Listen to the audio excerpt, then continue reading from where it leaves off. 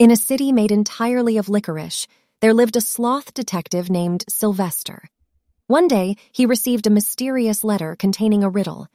I dance on the wind, sing with the trees, but only appear when you can't see. Who am I? Eager to solve the riddle, Detective Sylvester embarked on a quest that had him talking to sentient lampposts and beatboxing mushrooms. "I say, Sir Mushroom, have you any intel on this conundrum?" Detective Sylvester asked one day.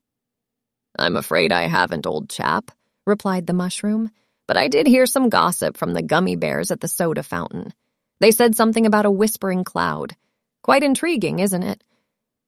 Following the tip, Detective Sylvester continued his investigation, which led him to a hidden valley where clouds disguised as licorice twirled through the skies. The sloth detective, with a determined gaze, whispered, "At last I've found you. You are the Licorice Breeze," and promptly solved the riddle, much to the delight of the candy people, who promptly threw an extravagant party in his honor.